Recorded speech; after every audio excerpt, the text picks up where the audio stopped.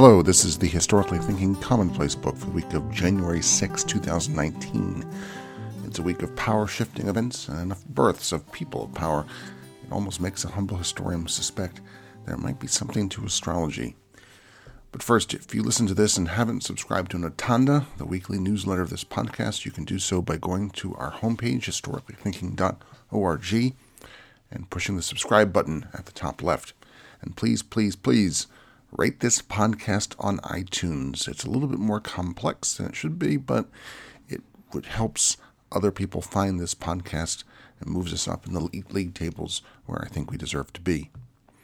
First, the power-shifting events. January 6th, 1066, Harold, Earl of Wessex, was crowned King of England in Westminster Abbey. It was the act of rebellion against his lord, William of Normandy. At least that's how William of Normandy saw it. And it led to William of Normandy massing his invasion force. That would make him, eventually after the Battle of Hastings, William the Conqueror. January 8th, 1815, the Battle of New Orleans. Andrew Jackson and American troops, a ragtag group of regulars, Tennessee militia, and a few pirates defended themselves against a British attack, inflicted over 2,000 casualties, ruined the dream of creating a British New Orleans controlling the traffic of the mouth of the Mississippi, and with Canada controlling both ends of that river valley. Peace had been declared 2 weeks before with the signing of the Treaty of Ghent, but if the British had won, it's not very clear that they would have given New Orleans back, and more importantly, given what actually happened, that victory made Andrew Jackson a popular hero. And on January 8th, 1959, Charles de Gaulle took office as first president of France's Fifth Republic. He had led the Free French government in exile during the Nazi occupation of France, and following the war, he had advocated a strong presidency. But after years of political instability, in which no French government was able to stay in power for more than a few months, he intervened and took office once again, with immense consequences to come as he reformed the government of France in his image and vision. Proof that Persuasion Matters, January 10th, 1776, Common Sense, a 50-page pamphlet by Thomas Paine, a recently immigrated English radical to Philadelphia, was published, sold 500,000 copies in America and Europe, this at a time when the population of the 13 colonies was 2.4 million. Think of that, 500,000 copies, 2.4 million people. Few pieces of writing have had its persuasive power. It influenced the population of British North America towards independence, something that had hitherto been an idea only in the heads of radicals. And speaking of radicals, in the Annals of Succession, on January 10th, 1861, Florida became the third state to secede from the Union in events leading to the Civil War, and then on January 11th, 1861, Alabama seceded from the Union. And now for birthdays. January 6th is the birthday of Joan of Arc, born sometime around 1412.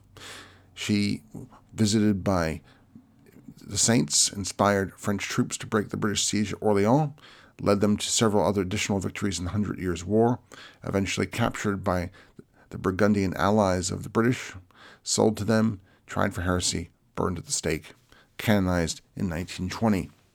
January 9th, Richard M. Nixon, born in Yorba Linda, California, Vice President under Dwight D. Eisenhower, unsuccessful run for the presidency, losing to John F. Kennedy in 1960, and then, shockingly, reemerged in 1968, ran a successful presidential campaign, won by the skin of his teeth in 1968, won again by landslide in 1972, and then resigned after the Watergate scandal.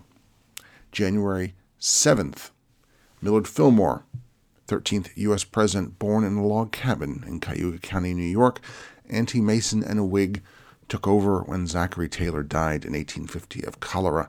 A remarkably effective unknown president, Fillmore suffered perhaps a greater indignity than Richard Nixon. He was not renominated for the presidency by his own party. January 11th, Alexander Hamilton, born British West Indies in 1755. Soldier, lawyer, politician, political philosopher, financier, hip-hop artist.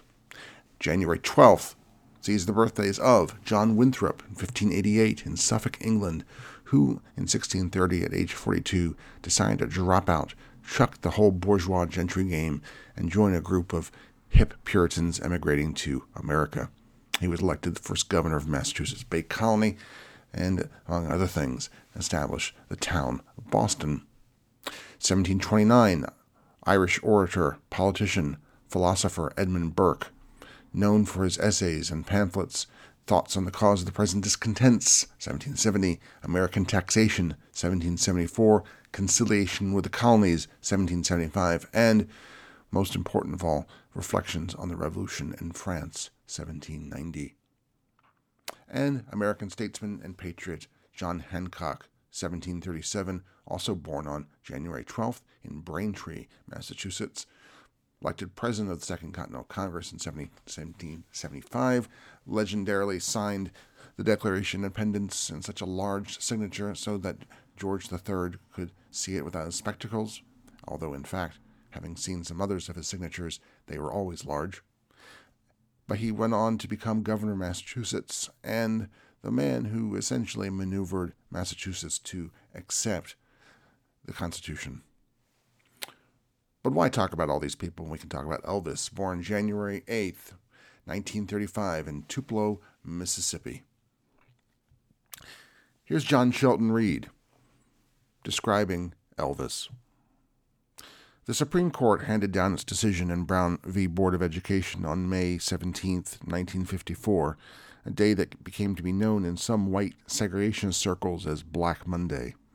It marked the beginning of the end of Jim Crow, of de jure racial segregation in the South. 7 weeks later, to the day, on another Monday, July 5th, Elvis recorded a country-flavored version of the rhythm and blues hit That's All Right Mama, an act of musical integration that set the stage for rock and roll, and he knew what he was doing. He said, "The colored folks been singing it and playing it just the way I'm doing now, man, for more years than I know. Nobody paid it no mind till I goosed it up." That spring of 1954, Elvis, like the South as a whole, took a big step into the unknown, and neither would ever be the same. But I heard a story the other day that reminded me of Elvis. It's about an old boy who was out fishing on one of our power company lakes in North Carolina when he caught an enormous catfish. He hauled it up on the dock and cut it open, and this genie appeared. "I am the genie of the catfish," it said, "and you can have one wish." The old boy was startled, but he pulled himself together and looked hard at the genie. "Let me get this straight," he said. "You mean I can have anything I want?" "That's right," said the genie. "Anything you want." The fellow looked at his boat and his dock and the lake and scratched his head and said, "I believe I'd like a cold beer." As I say, that story reminded me of Elvis. Here was a Southern boy who had success beyond measure and wealth beyond imagining. He could have had anything he wanted, but in effect, he looked around, scratched his head, and said, "I believe I like a peanut butter and banana sandwich." Elvis became a pop culture icon and, never forget, a phenomenal musical influence. As Bruce Springsteen has said, it was like he came along and whispered some dream in everybody's ear, and somehow we all dreamed it. Eventually, like all too many other Southern musicians, he became the classic hero victim, doomed by his own excesses. But my point is that he remained, to a remarkable extent, what he was raised to be in the Tupelo years, a polite and humble gospel-singing Southern boy who loved his mama, greasy food, and hanging out with the boys. As we say in the South, he didn't get above his raising, which is why so many of us who never met him feel as if we have known him all of our lives. That's John Shelton Reed, speaking of the Southern Elvis in Minding the South, published in 2003 by the University of Missouri Press.